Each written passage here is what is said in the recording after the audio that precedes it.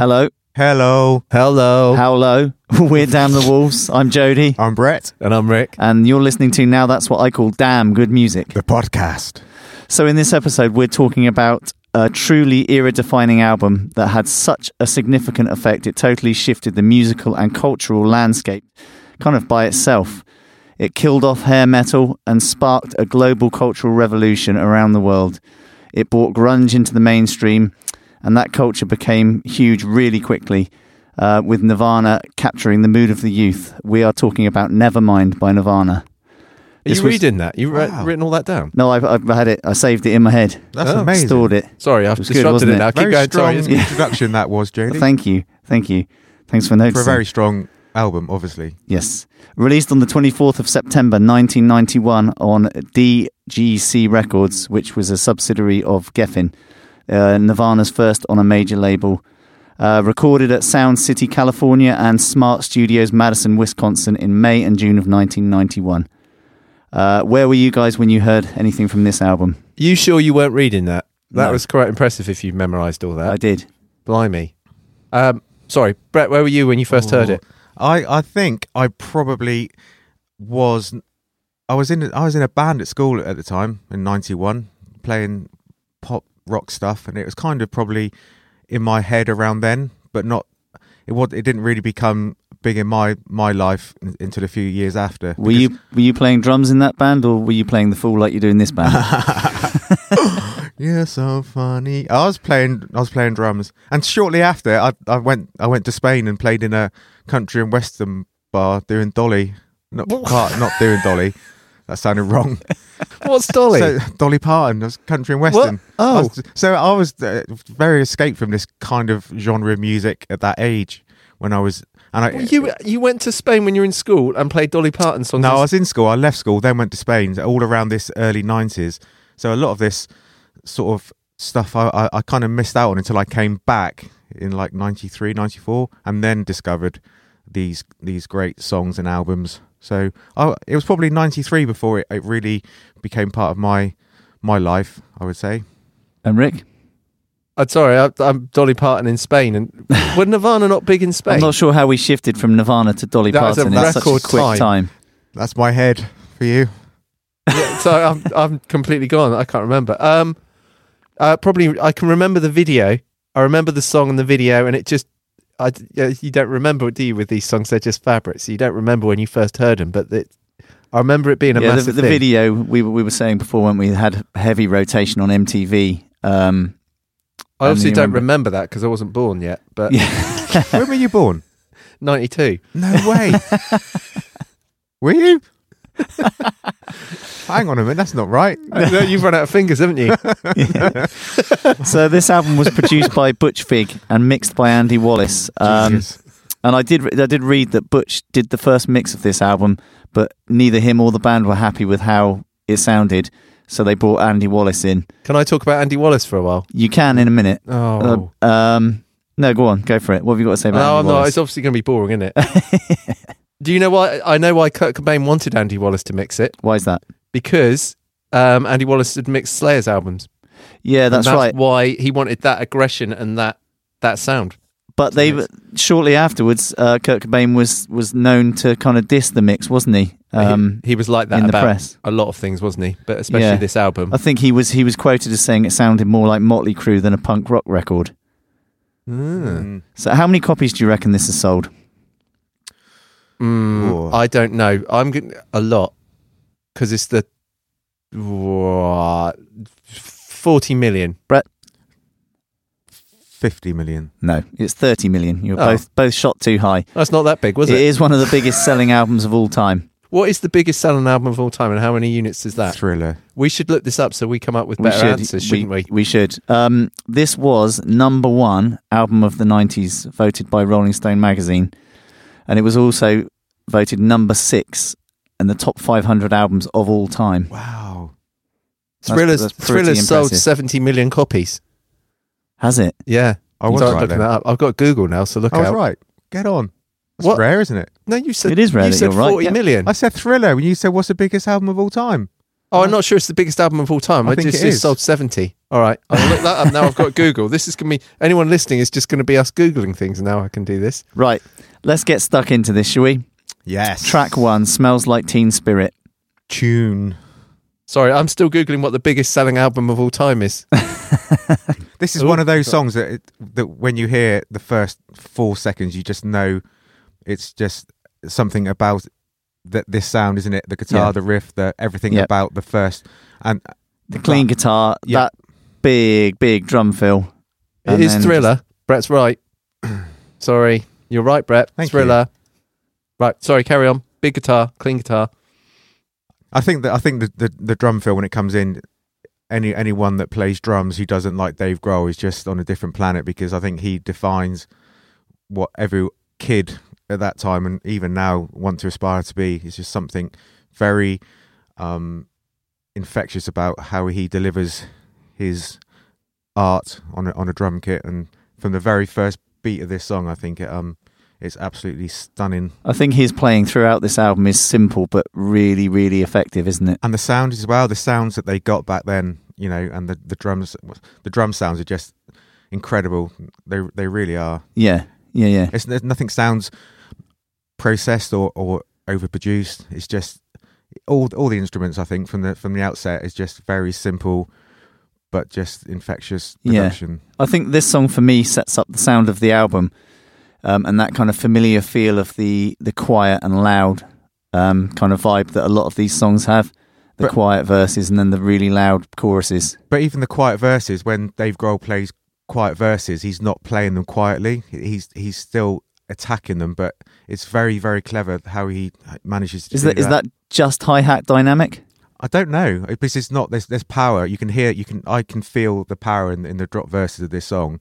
Even though the whole song drops, you've still got that Dave Grohl strength and power pushing through. And I don't know how he does it. Even now, watching him play, it's just there's no one quite like him in my eyes. He did a book tour, didn't he, in the recent months or recent years, for his autobiography, where he had a drum kit set up. I don't know whether did you see that? Did you? And he would play this song. Yeah, and it's just fantastic. On a book tour, like in bookshops. And it was like in little theatres. Okay. Did you see the one where that. he had a cymbal and halfway through the song, the cymbal just collapsed, and he just carried on playing it and still hit the cymbal even though it had collapsed, and just it's just. I thought it was going to be like in Waterstones, like giving it hell. He gave it hell. He proper gave it hell. But it wasn't in Waterstones. It wasn't in Waterstones. No, it was.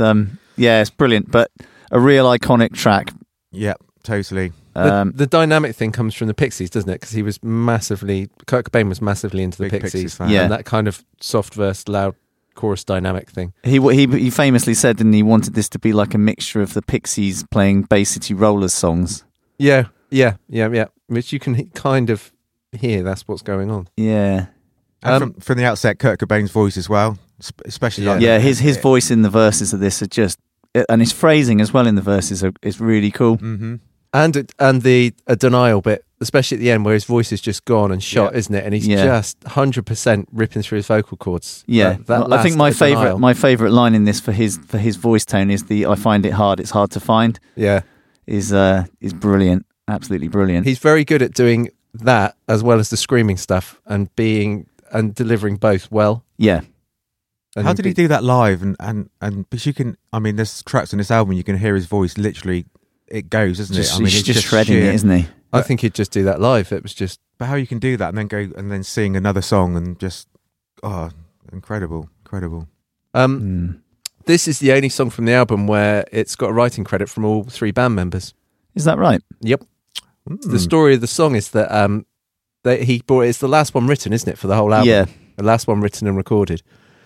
And he brought it to the band, all this idea, and they spent an hour and a half solid on it and arranging it and writing it. But because the other two had more of an involvement than it being a song brought to them, they all got a writing credit for this. Wow. Just a little, interesting fact. I did read that they sent like a tape recording of this to the producer, to Butch Vig, and it was basically them in a room playing it, and he said he received it, and it was so distorted and noisy, it was just clipping. But he could tell there was something just magical about it. Yeah. You know, how good it was going to be. Yeah.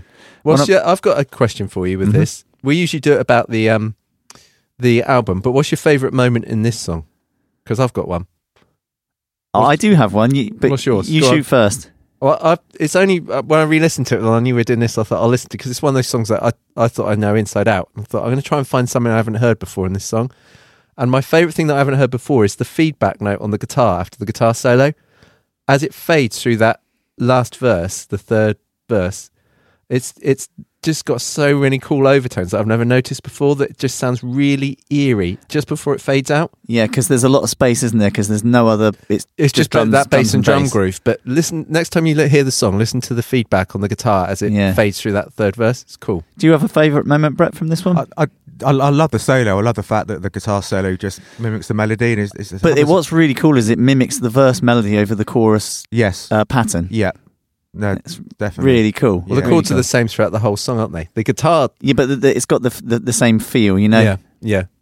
The what he does is really cool with those sort of couple of notes in the verse that then speed up in the pre-chorus, in the hello, hello, hello section, that then happen on every beat. Make the underlying chords sound different. You notice that? You would have noticed this, Brett, but Dave Grohl's drum pattern changes throughout that hello section as well. The kick drum increases the last two repeats. That's correct. I love it. One of my favourite moments in this song is the way he opens the hi-hat going into that section. Just the last is just brilliant. It's so simple, but you know he's going to change, or the feel is going to change.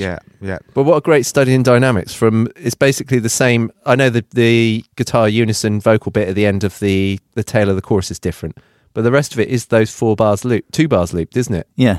2 bars of harmony looped. That's just an exercise in dynamics and delivery and melody. Yeah. Brilliant. It's a truly iconic song. Track 2, In Bloom. This one's my favourite air drumming song. I know. Those fills, isn't it? And the intro. fills are brilliant. Just and the sounds as well. Just going back to the sounds again, and his delivery is just every note is just delivered the way that you want to hear it. Yeah, and again, this continues the loud intro, breakdown verse, loud chorus, breakdown verse. Yeah, I love this song. I do, and what I really love, I'm going to be a music theory geek, is the harmony in this. Do you know? Have you played this, Jody? You must know No, not played and strummed along with this. I'm not done. No, it's brilliant. It's a brilliant example. Now I sound really geeky.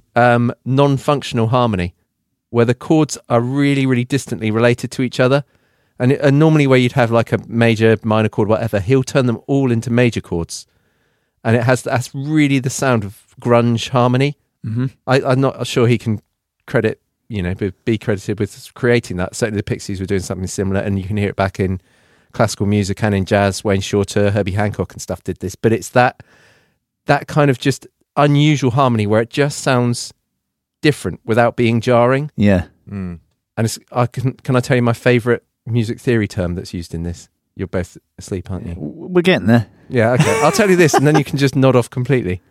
The chord sequence is a chromatic median sequence. Like to know what that means? No, I thought not. Right. It's good how we both did understanding. That's enough. It's almost like a full stop. How much do you love? Anyway, how much do you love the first verse, Joe, with the bass and drums? Yeah, I love it. Sound. Yeah, I love it. The bass sound throughout this album is really good. Yeah. Apart from the moments when he's obviously got the big fuzz pedal. Yeah. It's just a great bass sound. I think he plays a Gibson bass, doesn't he, Rick? Certainly, yeah. So that's the image in my head of him playing. I don't know what was actually he recorded this on. Probably a P bass into an Ampeg. Well, possibly, but yeah, I know. We decided that's what every album's recorded on. I was interested to hear what you guys thought of the guitar solo and what inspired it in this song, because it's so out there, isn't it? The guitar solo is just noise. Is a great. His phrasing in it is brilliant. I want to know what his head is doing to want to play like that, it's to just avoid the obvious, which is what makes I guess so. Smells Like Teen Spirit more interesting, in that he's playing it's an unusual thing to be that melodic with it. It's just making a noise, isn't it? It's making a statement with noise, and yeah, it's really cool. I love the snare roll into the choruses as well. We've talked before, Brett, in length about snare rolls into choruses, and it is it important, or is it exactly is it cheesy, or what it is? But I think anything Dave Grohl Dave Grohl does is cool. So what I've loved about listening to this album recently is that a lot of our stuff has that kind of thing, and you start questioning, oh, is it too much of it? And then you go back and you hear Dave Grohl doing it like 30 years ago, and no, that validates it. To me, it does. It does. Yeah. It's like an inspiring genius that has inspired so many people, and it's almost the perfect setup for a chorus, isn't it? And it's a double chorus as well to start with, which is really different, isn't it? And the BV's cool when it comes in halfway through. Yeah. But it's an unusual arrangement to do that double chorus, that especially the first time round. I always think every time I hear it. Do you like the chord changes? Have you noticed that below that snare roll going into the chorus? Yep. The way the chords shift, it goes up, doesn't it? Yep. Yeah, it's really cool. I've only noticed that recently. Yes. Have you got any thoughts about what this might be about, Rick?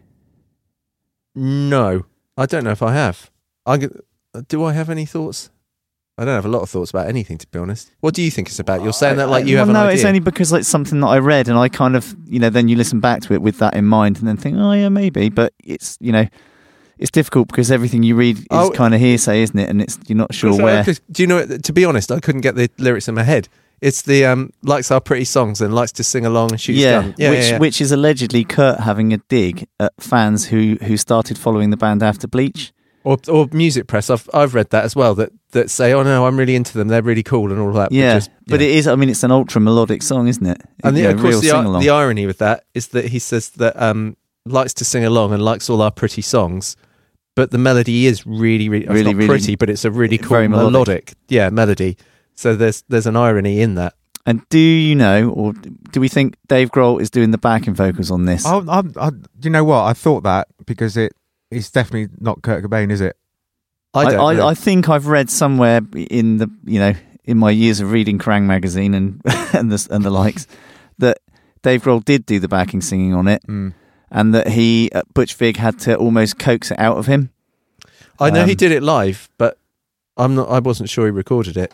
Yeah, does definitely sound like a different voice to me. Track 3, Come As You Are. How many times have you had to teach this riff, Rick, in guitar lessons? Yeah, a few million times too many, perhaps. Yes, it's a pretty iconic riff, isn't it? Well, yeah, it is, but it's also they didn't want to release this. You must have read that or seen that interview. Because it sounds like a Pixies song, doesn't it? No. It's Killing Joke's. Killing Joke, 80s, that's right. The 80s. Yeah. 80s. It's actually because I thought I haven't heard that Killing Joke song in forever, so I listened to that again this week to think how similar is it, and it's very, very similar. Even the sound. Is it? It's the same key as well, and it's drop D-tuned, like the same tuning. Do you want me to drop? No, you don't, do you? Drop my guitar and play it? No. Cool. Drop your guitar and move on. It's almost identical. You're still awake then, Brett? Yeah. I woke him up when he put the guitar down. Oh, I'm up. I'm back. It's almost exactly the same. Bless them, or bless Kurt, but it just hasn't got that chromatic pass in there. So he was right to be nervous about releasing it then, because if you listen to him. I mean, the songs are totally different, and we all take inspiration from things, obviously. But it's a very, very. I'll dig that out and have a listen. Yeah. You can understand why he had so much anxiety about releasing something so commercial like the sound of this song when he was so diverse the other way. It must have been quite a thing to. This was a very different sounding album, like on the whole, wasn't it? From what they've done in the past from Bleach, it was very commercial sounding. Not just the production; it was just more melodic overall, wasn't it? And more. Yeah, I loved the. I read some of the ethos behind the songs was to make them almost like children's songs. So they were as simple as possible. I've read that. I think that's in Dave Grohl's book, isn't it? Yes, where he said the running theme was like And they actually put the song Slither out in advance of this coming out, didn't they? It's like a stepping stone between the two albums, which is painfully simple but painfully effective. It's a great song. Yeah. But Kurt wanted to do something before this album came out to kind of bridge the gap. Yeah, bridge the gap and get the fans ready for it. No, I didn't know that. Yeah. Anyway, so that's Come As You Are. Track 4, Breed. Yes. Yes. What's going on in the intro there? That's a hell of a fuzz, isn't it? It's great. It's a hell of a fuzz. You can hear it breaking in on itself, can't you? Yeah, it's collapsing. That's proper fuzz, isn't Collapsing. it? Collapsing fuzz. That might be my new favourite phrase. It's one of my favourite intros on this album. Yeah. I think it's brilliant. The bass guitar, is proper, the way the drums bass is filthy as well when it comes in. The bass is filthy. Drum fill again, isn't it? Reminds me a bit of Foo's, it's a bit of Foo Fighters about this intro. A bit of Waste and Light, the intro to that album. I don't know whether there's something in my head going on there. Yeah, I think when you listen to Nirvana, there's a lot that Dave Grohl carried through into Foo Fighters, isn't there? Yeah, obviously, yeah. Yeah, totally. But just again, it's just that simple idea, isn't it? Big feels, just simple production. His drumming on this song's awesome overall as well. It's just, you can just feel that power. And another big melodic chorus. Yeah. Really melodic chorus. Yeah. I love the chord changes in this chorus as well, and the movement of the chords works really well. Yeah. Brett, how cool is the... Sorry, Rick. That's all right. How cool is the tom roll into the chorus? Yeah. We're talking about snare rolls into choruses, but in this one you get the on the toms, which works really well. As it's great. Sounds cool. Yeah. Did you play that or sing that? Sorry, Rick, I interrupted you. I don't know what I was. I think I was actually going to try and work out the chords to the chorus. So you probably saved me doing it. Okay. I was going to say the solo again. Can you hear? I mean, talk about influence and where this went. If the same as what we're saying about In Bloom earlier, the guitar sounds, or what Brett was saying about guitars, you can hear that so much in like Johnny Greenwood's playing in Radiohead, can't you? That is where it. I'm not sure that's exactly where it came from, but it sounds to me so reminiscent of that. Mm-hmm. You hear it in Soundgarden too, Alice in Chains. And I can hear it in this. It's interesting with an album that's this iconic that you think you know, and then going back and think, right, okay, we're going to talk about it, so have a listen to it again, listen through the album, and then hearing the influence it's had on other albums you've listened to loads since, and thinking, blimey, this predates that. There's so much listening back to this album that you just think, oh, that sounds like so and so. That sounds like everything that followed was so heavily influenced. Not by just in the songwriting and the dynamics and the sound, but things like the guitar solos, which you wouldn't necessarily think of, but I can certainly hear that in Johnny Greenwood in Radiohead. How would you rate Kurt Cobain as a guitar player? I mean, he's he's amazing, but far better than he made out. And that's what I always felt, that he had so much more than he put out. Yeah, which is ideally what anybody wants to be able to do, isn't it? Well, yes and no. I mean, I'm the opposite. You know, when you listen to certainly in the world of hair metal that came before it, it was all about playing as quick as you could. And this is about attitude and delivering the song in as economic and simple way as possible.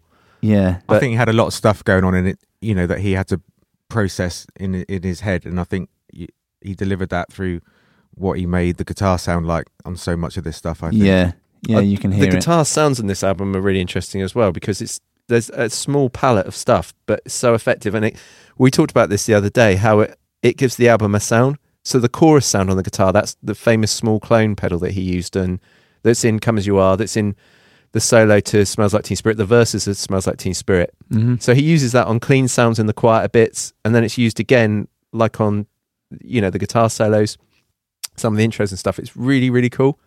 Do you know where his main guitar sound came from? What gear he was using? It was 1965 Fender Jaguar, I reckon. I knew it was a Fender Jaguar, but I wasn't. I giggly looked that up because I wanted to. Some of the sounds were so unique that I did want to find out. I don't think it's about the guitar. I think the guitar was a Strat with a JB Seymour Duncan in the bridge position, mm-hmm. which he put in a lot of his guitars. What was he running that through? That's what I thought was cool. It's through a Mesa Boogie preamp, which is a very 80s kind of thing, into a separate power amp, and then a Marshall 412s, which is okay. But he didn't use the Mesa Boogie for the drive. It was just set on a clean sound. And then he'd use a Boss DS1, famous distortion pedal. Distortion pedal for the distortion. Which is a, ubiquitous kind of, I don't know how much it is. I nearly did it in dollars and I have no idea. But it's sort of 30, 40, actually I'm out of touch, maybe 50, 60 pound pedal that's just, everyone's had one or played one or owned one. Usually when you're learning as a kid, it's like your first distortion pedal. And that's where his sound comes from, that into basically a clean preamp. That's amazing. Yeah, with the small clone as well for the chorus sounds. So it's really simple gear that's iconic and has a small palette of sounds that's used throughout the whole album. I really like that. It's very effective. I know he was very reluctant to do lots of guitar tracks on this, wasn't he? There was a lot of, Butch Vig pushing him to do, but they are layered, double tracking and layering. But he was really reluctant. Really didn't want that. He wanted to keep that kind of punk. I guess it's things like that, and obviously the double track vocals, another sound to this that's Yeah, and famously he- talked into because of John Lennon. Yeah, that's right. That's how he got him into it. But it is it's really cool just having those small palette of sounds. I always think doing that. Really cool. So why do you need so many pedals then? Because I'm not Kurt Cobain. If I was Kurt Cobain, I wouldn't have to spend so much money buying things to try and make me seem better than I am. That's brilliant, sir. Okay, track 5, Lithium. I love the guitar tone on the intro, which I now know what that is. Again, this is the classic quiet, loud dynamic that we've heard, before. Yep. Do you remember playing this in a school band? Yeah. Do you know I was going to mention that? I was going to mention that because how the hell did I sing it? I can remember you singing this. Yeah, I mean, Like age 13 or couldn't something. do it now. 12, 13. It'd blow my voice right out within like one breath. You peaked too soon, didn't you? I probably did. It's a story of my life. And mine.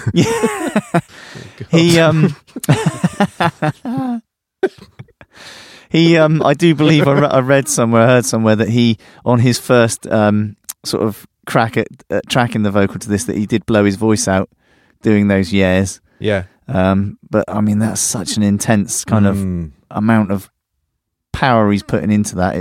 And what a great chorus! Just the word "yeah," yeah, but it's perfect. And the B part of that chorus as well, or bridge if you want it, but it does come back, doesn't it? Is just works really, really well. What is interesting again, it's like "Smells Like Teen Spirit." It's the same chord sequence in the verse and the chorus, isn't it? Yeah. So using dynamics, melody, delivery to sound the bass so really contrasting. Is really, really cool in this song as well, isn't it? Yeah, it's amazing, isn't it? That moving bass part. Is it the second verse where the bridge bass part's really cool? Yeah, it's really cool. He's not just following the changes, is he? He's really kind of making that detail. If you focus on the bass in that bit, you can almost picture him. I was going to say his name then, and I thought, can I pronounce his surname? It's Novoselic. Yeah, that's why I paused, because it's like, is it Selic, Novoselic? I've realised that it's one of those words you read a lot and don't ever say. That's exactly what went through my head then when I panicked. I was like, oh no, I don't know if I can say. It's like reading a book, isn't it? And you get characters in it, and you're trying to tell someone the story, but you realise that you've never said their name aloud. Yeah, and it's like, no, it's just John. Yeah. Oh, Juan. Sorry, I was gonna say about the guitar sound, the way that the guitar goes from the verse to the chorus, and it sounds like he's rolling the volume knob. Yeah. Which has got that real live kind of feel about it, which sounds great. Yeah, I don't know if it is him doing that or whether that's automated in the mix, but either way, it's cool, whatever he's doing. Yeah, really cool. I got a John question for you, Brett. Yeah. How do you feel about the ride in the chorus? I think it's quite a weird choice. I'm not saying I don't love it, just it's unusual. In what way? I'd expect some big sloppy hi-hats or like massive crash cymbal going through that. And he's kind of on the... he's playing a ride there. It's just unusual. Yeah, maybe. He plays a ride in the verse though, right? It's a big drop. It's a big drop verse, isn't it? Yeah. So maybe it's just that continuity of keeping it going through. Mm-hmm. But the space, I mean, to go from that real drop down verse and, and almost like tickling it with a rim click and stuff, and then going into that massive big sound of the chorus is And again, lyrically on this, it's something cool. Obviously, Lithium's. I don't. Is it? I'm not a doctor, as you know. But it's used to treat depression or manic depression, isn't it? Or it was. I don't know if it's still. Well, anyway, so I presume that's what the song's about, because it's that slightly nonsensical thing that he does, and everything's contrasting, which is really a description of certainly manic depression. Yeah, for me, that's what I think this is about, and I think this is sort of it's almost a bit fantasy. This song, it's a bit made up, isn't it? But there's the religious connotation of the Sunday morning is every day for all I care, which kind of suggests that the character is having a religious kind of moment that's suppressing his thoughts of suicide. It's dark. It's the I'm so happy, and then they're in my head. I'm so ugly, because so are you. Mirrors Sunday morning. Yeah, it's light and dark, isn't it? Yeah. I'm so lonely. It's okay. Blame her. I'm excited. I can't wait to see you there. I'm so horny. That's okay. It's that. To me, that's what I imagine. His manic depression is what he's singing about there. That light and dark. The complete contrast. I looked at it as therapy. I thought it was therapy in his way of dealing with I'm this, but it's okay, 'cause so are you. It's like trying to make himself feel better and deal with it, but maybe who knows? But I think that sums up quite well how the lyrics, because a lot of the lyrics, and I don't mean this in a negative way, are nonsensical, but there's the language used and the delivery, and it's kind of like even with the name Lithium, and then the chorus is just you know what he means, you know what he feels, or there's so much in that, even if you don't know exactly perhaps what he's getting at, the emotion and there's so much within that. Just by using the word the title, the word the delivery. It's the word and the delivery, isn't it? Yeah, absolutely. There's an intensity which I don't think you even have to understand the lyrics. You'd get the intensity behind it. So talking of sort of intensity and darkness, moving on to track 6, Polly. This is a song that I've always kind of listened to and liked the kind of dark mood of the song, but never really looked into what it was about. Oh, it's really, I know what it's about, and it's upsetting. Yeah. Yeah. I've always struggled with the song because I think I've always known, I read years ago what it's about, and it's a dark song. Yeah. So I don't know whether you know this one, Brett, or not. No, I don't. But I just so it's based on a real life story that Kurt Cobain picked or saw in the local newspaper of a girl that was abducted by a recently paroled rapist. But it's told from the perspective of the rapist, so it's very, very unsettling. And she was kidnapped and tortured as well, wasn't she? And then but you're right, Rick, because there's something about the song that drew me in, the sound of it, that kind of lo-fi acoustic kind of. Yeah, it was almost that kind of Springsteen, Nebraska, kind of sound about it, which I love. I struggle with it because of the subject matter. I find it uncomfortable listening to it. And that's right, but it drew me in, but it made me feel uncomfortable. Yeah. And that's why, I think it's probably why my ears never really wanted to know what it was about or listen to the lyrics deeply, because I kind of knew that but didn't want to know that, if you know what I mean. Yeah, it's too unsettling for me to kind of listen to. So it's a true story, but he wrote it in the perspective of the rapist himself. Yeah. That's a hard thing to... Quite dark, isn't it? Yeah, but... different drummer on it though, Brett, on this one. Yeah, I know. I read that, and how powerful is it just to get that kind of that little cymbal crash? That crash, just almost. Dude, was that a cymbal crash you did then? Yeah, I did it with my finger, but I was going to say, I think you've got to change those sticks. Could you hear that? It's brilliant. I totally missed it. 19 inches that bugger as well. What, your finger? No, I did not went like that. I just caught the edge of it. But yeah, I think that. Yeah. I don't want to take away from the poignance of the song now. No, go on, let's hear some finger cymbal again. Can you bang out a solo? Do you think that's how the original drummer... Was it Chad? Chad Channing. Have I remembered that right? Wasn't he a boxer? No, that was Mike Tyson. Now I've got newfound Google here in front of me. Do you want me to Google it? No. I've already got it here. I was going to say, just going back to the kind of lyrics and the heaviness of this song, Bob Dylan allegedly heard this song and said, "That boy's got soul," which is just very Bob Dylan. That's a nice quote. It's a nice to have a Bob Dylan quote on you. Yeah. So number 7, Territorial Pissings. This is, I love this. It's proper hardcore punk. This is punk, isn't it? Yeah. But don't you think that the production just sounds totally different in this? It fits the album almost perfectly. It's sort of like it's lo-fi. being compressed. Yes. It's lo-fi. Yeah, totally. But I really like that. It's kind of like, it just works. But and the insane the fuzz, Rick, on that guitar is amazing, isn't it? And Kurt's voice in this is just visceral, isn't it? And you can hear he's pushing it so hard that it's squeaking. And at the end, the scream at the end, where it's just breaking, and you're getting squeaks out of his.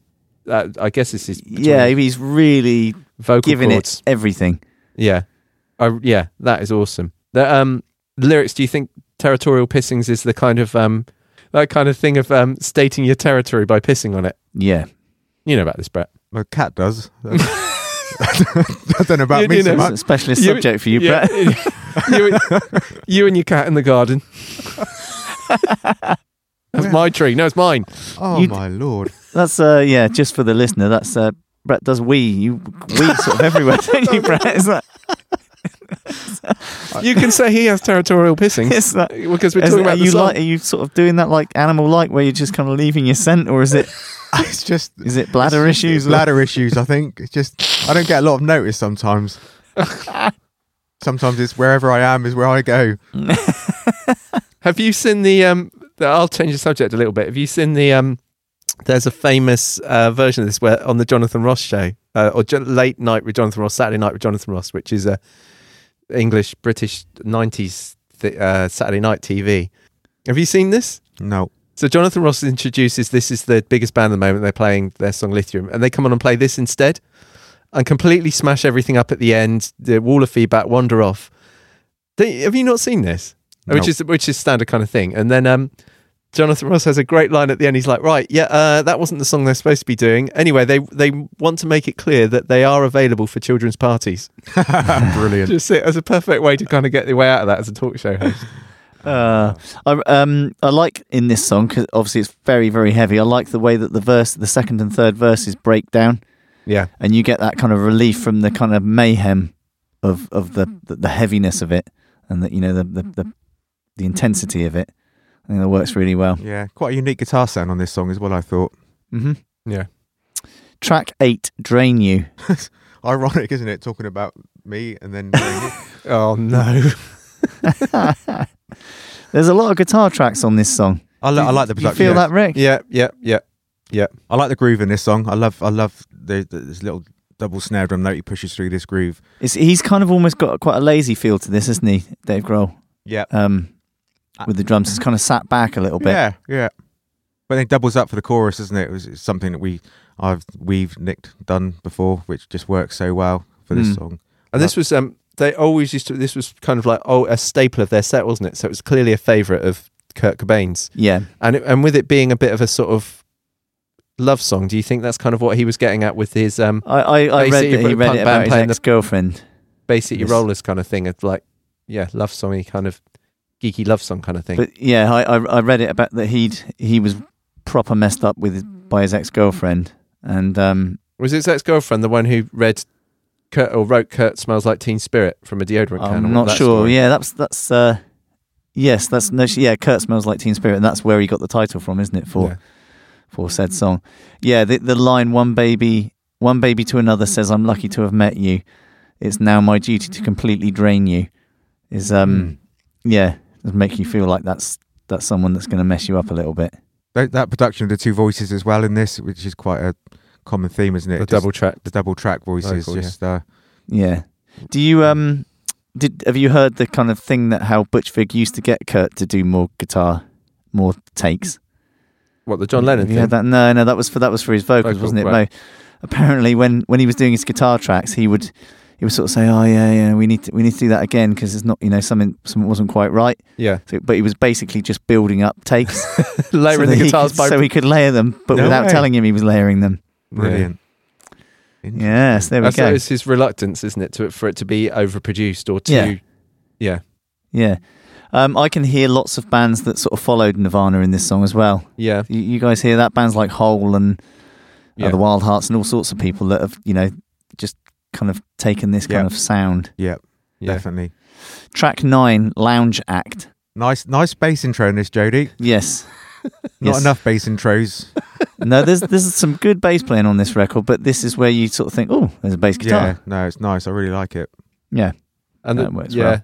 The bass throughout this song is actually very good. And the vocal melody in this is great, isn't it? Oh, they're all great, but... Yeah. I think this is another one that I've read somewhere that this was about the broken relationship with his ex-girlfriend.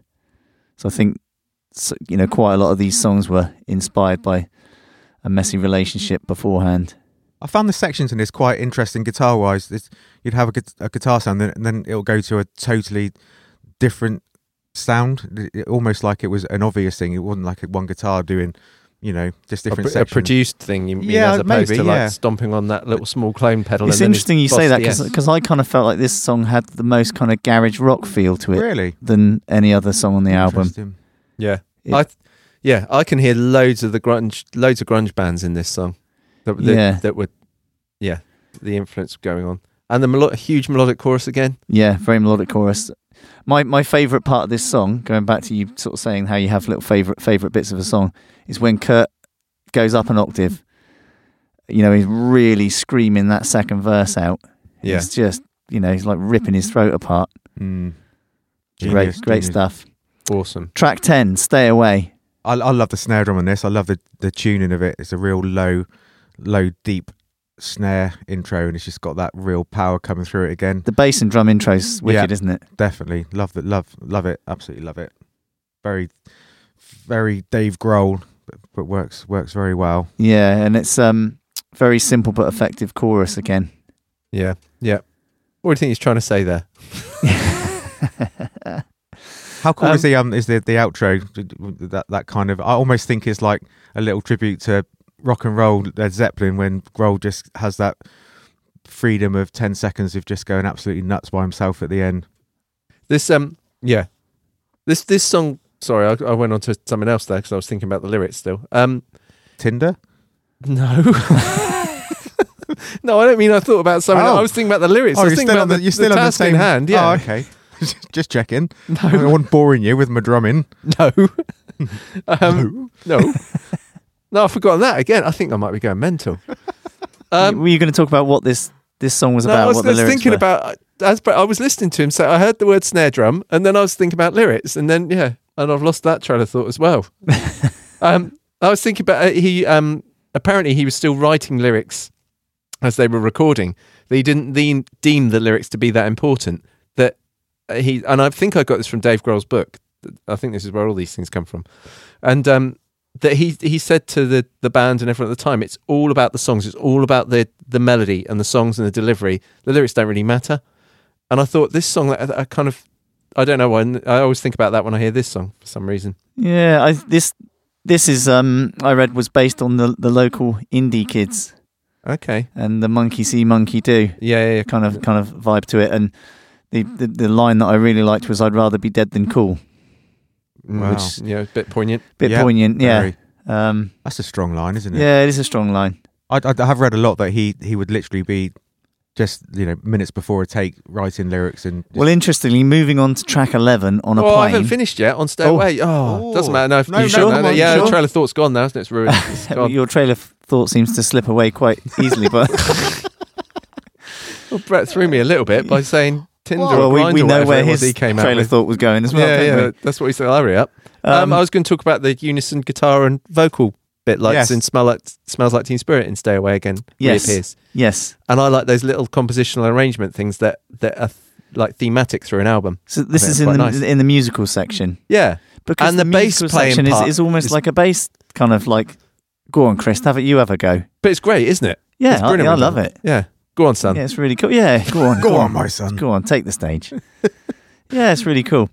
Track 11, On a Plane. I was going to mention that this was one that I did hear that he literally wrote the lyrics 2 minutes before he tracked it. Ah, okay. This was a real last minute Larry. Last minute Larry, yeah. Interestingly, when I was listening to this album like quite a lot recently for this, and I would find myself all day singing the hook from this chorus more than anything else on the album for some reason. I don't know why, but it's just that it just stuck in my head. I love the idea that he had his little rhyming dictionary open and was going plain, complain, plain, complain. That's a great image. Do you think he did? No, I don't. But I'd like the idea that he did. Sorry. No. I was going to say I actually really like the chorus, the verses in this compared to the chorus. Yeah. I think the flow of the verse, the melody and the harmonies, I prefer it to the chorus. In this song, I can hear talking about that influence thing again. In this song, I just hear influence on other people, and some of the cool little influence I hear. I think this sounds like Weezer. I think this song is just, for me, it's Weezer. I'm not no disservice to Weezer; they were amazing, obviously, but I can really hear they took something from this song, especially, or it sounds like they have. And the bridge, I can hear Soundgarden or Chris Cornell, especially. Mm-hmm. It almost sounds like Chris Cornell. Yeah. In a great way. And, do you know, I reckon the coolest thing that I know, which is stupid, but I hear it in the chorus, there's a inverted power chord in the chorus, isn't there? You know what I mean by that? Mm-hmm. No, you don't. Brett, wake up. Yeah, I know what that means. Where it goes, hang on. Oh, no. I got a guitar. We got to track 11 and it's a record. It goes to that. Then it goes to this. With dropped over that. So you got a different note in the bass. Yeah, different bass note, yeah. Reminds me of Nickelback. Oh.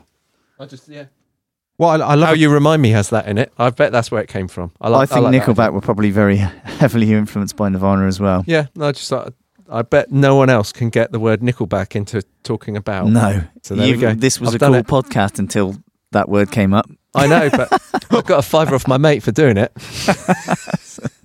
I love the bridge in this. I love the way that he moves to the toms. But the coolest thing about this song is that little, probably 2 beats of a bar of bass that comes out of the bridge. It's just a little silence. It's that. The bass keeps going, doesn't it? Yeah, and it's brilliant. It's just so clever. Yeah. That's one of the most memorable parts of the. I was going to say the album, but certainly the song. Yeah, no, that is a great moment. Shall we move on? Shall we move on? We shall move on. Track 12, Something in the Way. Which is really the last track, isn't it? Well, You know what? yes, it's kind of the formal last track, isn't it? Yes. How many songs are on this album, Brett? Well, 12 and a secret 13. We may or may not have recorded another podcast before this where there may have been a bit of a... And we're still having an argument about it. And if we haven't recorded it yet and it happens afterwards, then I've seen the future. That makes no sense, does it? Oh, dear Lord. Run, Money! Sorry. Great. This was famously recorded, wasn't it, with him? He recorded his vocals lying on a couch in the control room of the studio. Yeah. Which I love the vocal sound in this song. Yeah. It's so close and intimate, and it's just, if you listen to it with headphones on, I don't know how you guys... I did with this, yeah. Yeah, this song in particular, just, it's like he's in your head. And how simple is the arrangement and the instrumentation is just And the lyrics beautifully it's simple. unusually, the verse and the chorus are both repeated. Just both the same sections thing are twice, repeated. isn't it? Yeah, which is really... but the whole thing, and I think with that closeness and kind of in your head feel of the vocal sound, it just adds to the atmosphere of the song. Yeah, it's like it's just great. It's really, really cool. And talking about lasting sort of influence from that, can you hear Anthony Kiedis in the Quieter Moments of the Chili's? Not just because it says underneath the bridge. Or I thought you were going to say, can I hear Anthony Kiedis in this? Yeah. Yeah, no, apparently he was there. He was there in the control room. Was he? No. I was gonna say. No, I mean in his vocal sound when Anthony Kiedis is doing those quieter sort of ballady Chili Pepper moments. Can you hear that? No, yeah. I can. I can't hear him in the room. I don't know whether he was in the room or not. Probably not. Write to us and It'd let us be a know. coincidence if he was now, wouldn't it? If you're there, Anthony. Yeah. If you're listening, were you in the control room while Kurt was lying on the sofa? Yeah. Is it in my ears, Rick, or is the acoustic guitar very slightly out of tune? Probably.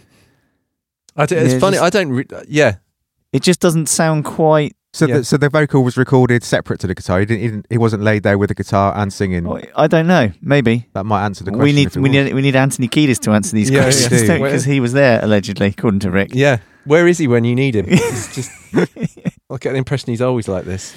Yeah, and the cello line. I think is beautiful, and that for me reminded me it was quite Beatlesy. Yeah, I bet that's the way they got him to put strings in it by saying, John come Lennon on, did Kurt, the Beatles did it. All right.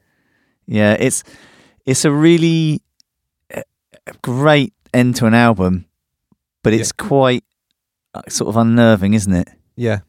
Do you have any thoughts on what this might be about, Rick? I don't know, but I imagine you never know what they're really about, do you? And everything, and that's an interesting point about his lyrics on the whole album.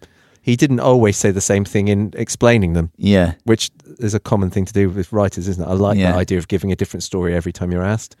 But I think it's imagining being homeless and losing everything, isn't it? And just living on the streets. That's what I got from it. And he was homeless, wasn't he, for a time? Which I think I read in the Dave Grohl book. We've done a lot of advertising for the Dave Grohl book. We have. Everyone should go out and buy a copy of that because it's I think When I speak to Dave next, I'll say cut us in on something. Well, maybe we could get him to get Anthony Kiedis to get in touch. Maybe there'll be a quote on the back from us of the book when you pick it up. The cover, the dust cover will have I'd love to meet Dave Grohl. I think I'd have one of those moments of territorial pissings. I think I'll just put your wee on him. So he smells like you. Oh, he smells like urine. Spirit. Oh no. Brett. I don't think I'll be able to control myself. Oh, Oh, can you imagine it in the bookstore? Standing behind his kit. What's this guy doing?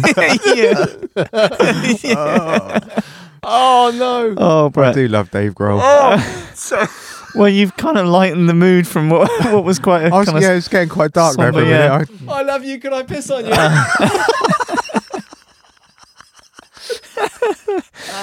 Oh dear. So let's just wrap this up quick because I think Brett's going to need a wee soon. This is track 13, Endless Nameless, which, just a little fun fact for you, this wasn't on the initial pressing of the album because the guy that did the mastering, he obviously they had a date to master it. He was in there doing the work. Butch Vig was due to attend, as were Nirvana or Kurt Cobain, and when they arrived, he'd kind of finished. And that was it, kind of done the job. They had listened, sent it to the record company. They did 35,000 copies or something, the initial run, and he didn't put this song on it. Really? No way. Why? Just didn't. Well, because of the gap. No, he forgot. No just way. forgot. Yeah, apparently he remembered seeing a note that he had this song that had to go on there. They wanted it on as a kind of bonus track, but he didn't do it. And I think there was a little bit of telling off. And then, so the first initial press of this album doesn't have this track on it. No way. Oh, that's an interesting. Yeah, so and they're probably worth a bit of money, aren't they? Those original. I didn't know what to make of this song, to be fair. It's very much out of my... I kind of, I had this on in the car and I remember there being a bonus track, so I zipped forward because it's like 10 minutes of silence, isn't there? Is it that long? Are you on the CDs in the car, are you? You're not on Spotify? No, I'm on the CD. Or other streaming I like platforms? to listen to it how it was originally intended on the CD, yeah. You got a cassette player in your car? No. It's the metal influence, going back to the Slayer thing, though. You can hear a little bit of that in the delivery with this and that kind of punky metal. It's just like a punk jam, isn't it? Yeah. And it's just quite ferocious, and there's a lot of kind of experimental noise with the guitar. And do you think it was important for him to put that on there to kind of ground it, and just to sort of say, yeah, I've done some more melodic stuff here and I've done this, but this is my punk sensibilities. We're still a jammy, hardcore punk band at and maybe times that's why it was kind of on last as well, because it's like that's what I want you to remember from the album, Yeah. Cool. It's great album, brilliant album. Favourite track? I was just going to say, do you have a favourite track? Shall I go first? I'm going to go with In Bloom, I think. Interesting. Not just because of the harmony. I'm not going to talk about it anymore, but I just think it sums it up quite well. And to be fair, I may have heard Smells Like Teen Spirit, Come As You Are, and Lithium quite a lot. And possibly. I think In Bloom, it's not fresh by any means, but for me as a listener, but it's still, that's my song. What about you, Brett? I think I'd have to go for Smells Like Teen Spirit just because it is that song, isn't it? And I think it's just, there's so many things that influence so many young bands and musicians, starting their journey, that this song is probably in everyone's life. So in a different way that Rick explained, I think it has been overplayed. But I'm not saying it's overplayed. It's deservedly so. This has got like 1.5 billion streams on Spotify. Well, there we go. That song. Amazing. I just love everything. It's just Pip Dars then. Smells Like Teen Spirit and Come As You Are, you can't deny how iconic, well, all the songs are, but the riffs from those and the how they've become, we talked about this the other day, how they've become kind of Smoke on the Water or Purple Haze, or I can't think of famous riffs quick enough now, can I? Enter Sandman, Sweet Child of Mine. They're both there as well in a totally different way, but really, really cool. What about you, Jody? My favourite track would probably be Smells Like Teen Spirit, or In Bloom, or Come As You Are, or Breed, or Lithium. You told me I had to decide one that day. I love the whole album, really, if I'm honest with you. If I had to pick one, I would possibly go for In Bloom, but if you asked me in half an hour, I would go for Lithium. Okay. And it's one of those for me. It's hard to pin it down to one song. Well, we're going to stop there, so we won't ask you in half an hour. So we'll have to go with, what was it this half hour? In Bloom. You can write in and ask me, and I'll tell you. Questions on a postcard. I do need to go soon, because I need to go to the toilet. And I'm not even joking. Look out, You're Dave. not looking at a picture of Dave. Yes. No, I'm not. I do genuinely. Oh, I'm going to put a poster up of Dave Grohl in there and see what happens. Right. Wet stool again. Oh, God. Right, and we better finish there. Thanks for listening. Please check out our band, Damn the Wolves. Find us at damnthewolves.com and please follow us on all the usual socials.